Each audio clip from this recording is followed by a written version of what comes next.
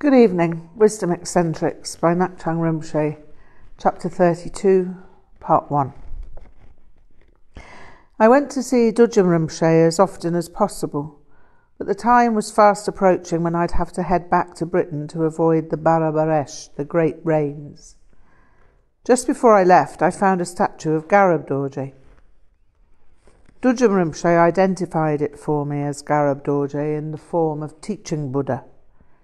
He looked quite like Shakyamuni Buddha, but his hands were in the teaching mudra. The statue was inexpensive, but it took me down to the lining on my purse. Time to go home. Part 3. This is strange.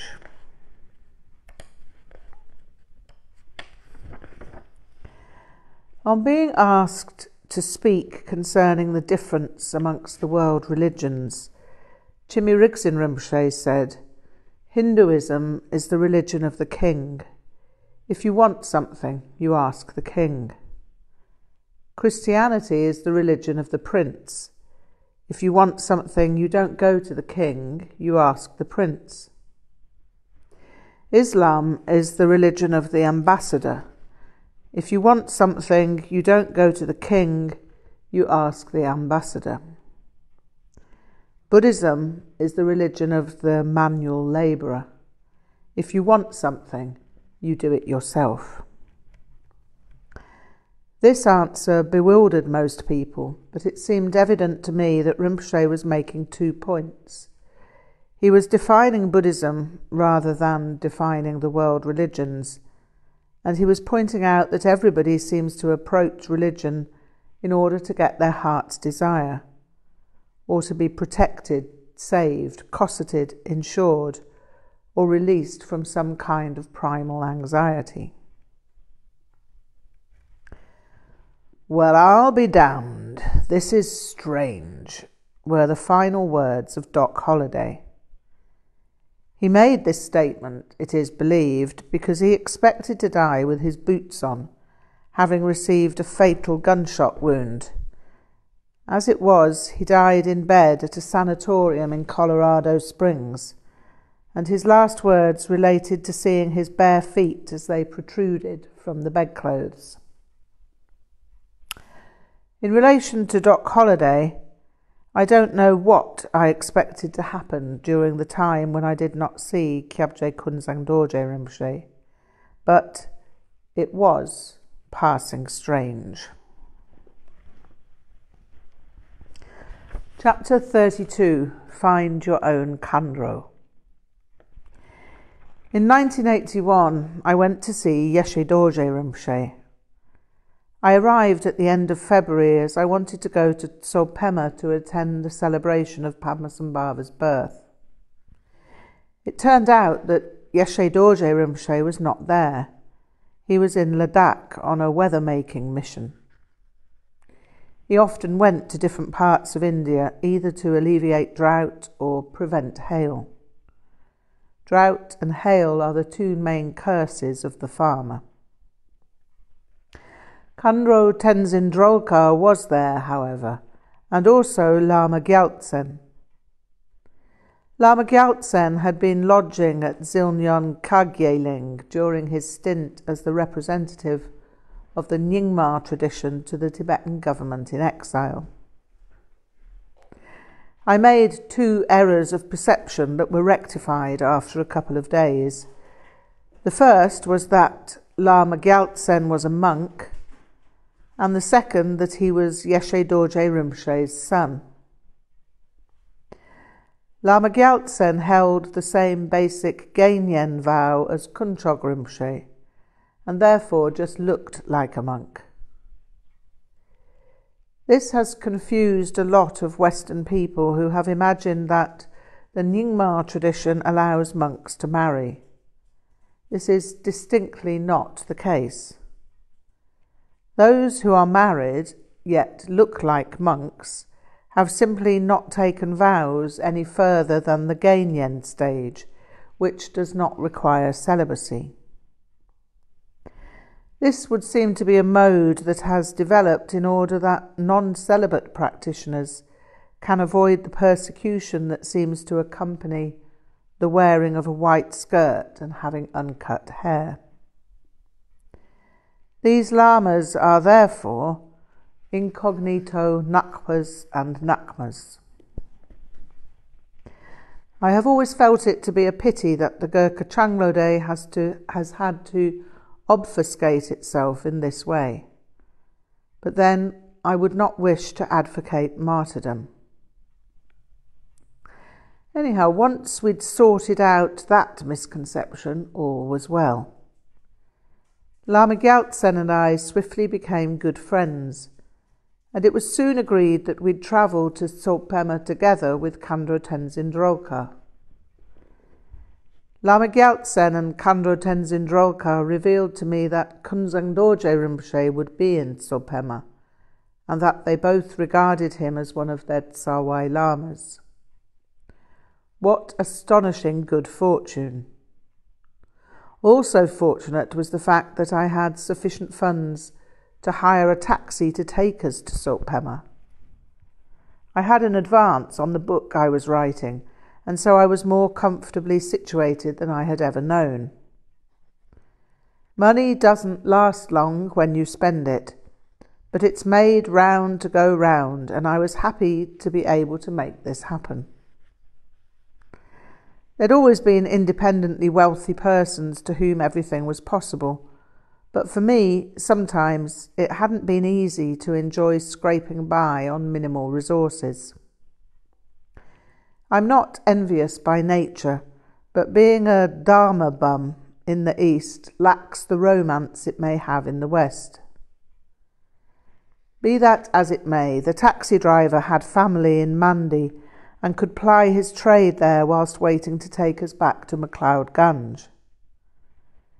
I was especially glad of the taxi ride, as Delhi Belly had struck and I was feeling rather weak. It was nothing that wouldn't pass in a week, but it would have been grim to have ridden the buses in that condition. It was an extremely easy journey in comparison with the first journey I'd made. No one had to be told of the non-existent knife I had about my person, although, as before, it rained heavily the entire journey. We arrived and went directly to find accommodation. That was not brilliant. Tsophema was crowded, and the rent of a room was commensurately exorbitant. There seemed to be one vacant room left, and so we had to take it. We unpacked and were preparing to go see Kunchog Rinpoche at the Nyingma Gompa, when some monks from the Gompa called in to see us.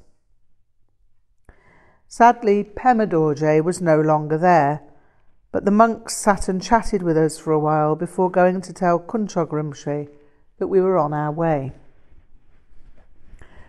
We waited for an interval in the rain, and made our way over to the Gompa. It was good to see that fine building again, and I looked forward to seeing Kunchog Rinpoche. He came to meet us immediately, having caught sight of us from a distance. But he had no sooner greeted us than he inquired as to the cost of our room. We told him, and he came himself to extricate us. The monks who'd come to see us had apparently told him where we were, and had seemed concerned about us and how we'd been accommodated. The Indian rooming house proprietor was not well pleased when we vacated the room. However, Kunchog Rinpoche made no beans about telling him that he should be glad we let him keep the deposit on the room, and that moreover he was a goddamn avaricious son of a rent shark. Tsophema had changed since 1975, and the change was not pleasant. It was no longer an entirely Tibetan settlement, and litter had appeared where no litter had been seen before. Still, there was the lake, and that was the wonder that it ever was. Kunchog Rinpoche directed us to the large room that I remembered, and even with the three of us, we were comfortably situated. Lama Gyaltsen and Khandro Tenzin Drolkar were taken aback that we'd been permitted to stay in this room, and even more astounded when I told them it was my second time. Suddenly Lama Gyaltsen became deferential, but I informed him my staying in the room was only because I'd arrived bearing a letter from Kyabje Dudjom Rinpoche introducing me to Kunzang Dorje Rinpoche. I also told him about the dark maroon, important tulku waistcoat I'd been wearing. He laughed heartily about that, but as he did so, I remembered that I'd given it to Yeshe Dorje Rinpoche, and here was Khandro Tenzin Drolkar, his wife. Before I could divert Gyaltsen Rinpoche, he relayed the story to Khandro Tenzin Drolkar. I sat there waiting for the bomb to drop, but strangely, Khandro Tenzin Drolkar found the story as funny as Lama Gyaltsen found it. Yeah, she laughed. My husband loves this Tona too much. It is also very warm in the cold weather. It is too good, too good. It had been too late to call on Kyabje Kunzang Dorje Rinpoche on the day we'd arrived, mainly due to the accommodation debacle. But the next day we set out after breakfast. I was completely delighted to see Rinpoche again, and even more so as his wife, Jomo Sampel Dechen, was there with him. She was older than me, but how much older I could not tell. The one thing I did know was that she was incredibly beautiful.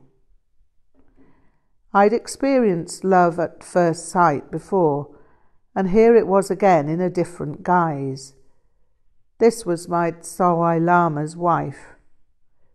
To look at the two of them was an extraordinary experience, and made me reflect on the siddhi of taking the nature of the sky as one's soul nutrition, like Dzemma Za Lamo, the divine blushing mistress, who took her sustenance in the way of food and wine directly from the nature of the sky. It seemed that I could do that simply by gazing at Rinpoche and Jomo Sampel. This Khandro is not for you, Rinpoche laughed. You must find your own Khandro. You found no Khandro yet? No, Rinpoche, I mean, I've had lady friends, but not as you've described. I'm still looking for the right Khandro. Oh yeah, soon. Maybe Khandro's soon finding. Yeah, I feel really, maybe soon. Then Lama Gyaltsen and Khandro Tenzin Drolkar spoke with Rinpoche and Jomo Sampel. Occasionally Lama Gyaltsen translated, and sometimes Rinpoche prompted him to translate. I listened intently and sometimes understood, especially when Vajrayana terminology was used. Rinpoche noticed my interest perk up whenever I understood the technical terms, and whenever this happened, he smiled at me. Then he'd ask Lama Gyaltsen to explain what he'd said. It was a glorious week we spent together, and during that time the Garcham of the 8 manifestations of Padmasambhava was performed. It was requested of Rinpoche, as usual, that he preside as Padmasambhava. He did so, and I was astonished by him all over again. I'd seen Garcham before, but it had never been as real. Rinpoche became Padmasambhava, and everyone knew it. There was another marvel in addition to Rinpoche, and that was Lama Nyawang. He'd been in retreat and had come out just for the period of the Garcham. He danced Dorje Drullo, and his dance was both perfect Garcham and the finest Western ballet. The difference between him and the other dancers was the distance to the moon. The thing that made it so evident was that Lama Gyaltsen and I were playing rolmos in the tantric orchestra, and so we were almost sonically symbiotic with Lama Nyawang. Later we walked up to the retreat caves and visited Annie Bumchung, an old friend of mine who'd let me use her retreat cave. Annie Bumchung is a Kagyu Nyingma nun and a lovely person. She's also a profound practitioner of Dudjom Trauma Nakmo. She made tea for Khandro Tenzin Drolkar and Lama Gyaltsen and chuckled as she gave me my glass of cold water. Chut Dangmo, she wrinkled, her nose laughing. Yagpo Mindu. I understood that without need of translation. Cold water. Bad. Once we'd taken refreshment, it had been a long, hard climb, we went on to see Lama Wangdo, the retreat master who presided over the caves. He welcomed us and we dined with him before returning to the Nyingma Gompa. The next day we went to see Kunzang Dorje Rinpoche and Jomo Sampal Dechen again. We enjoyed a marvellous day together, and Lama Gyaltsen performed a remarkable role in translating as much as he could of what I was unable to follow. After a deal of conversation, Rinpoche said, "There's a story I would like to tell you all about Drukpa Kunli, as I feel it would be both interesting and valuable."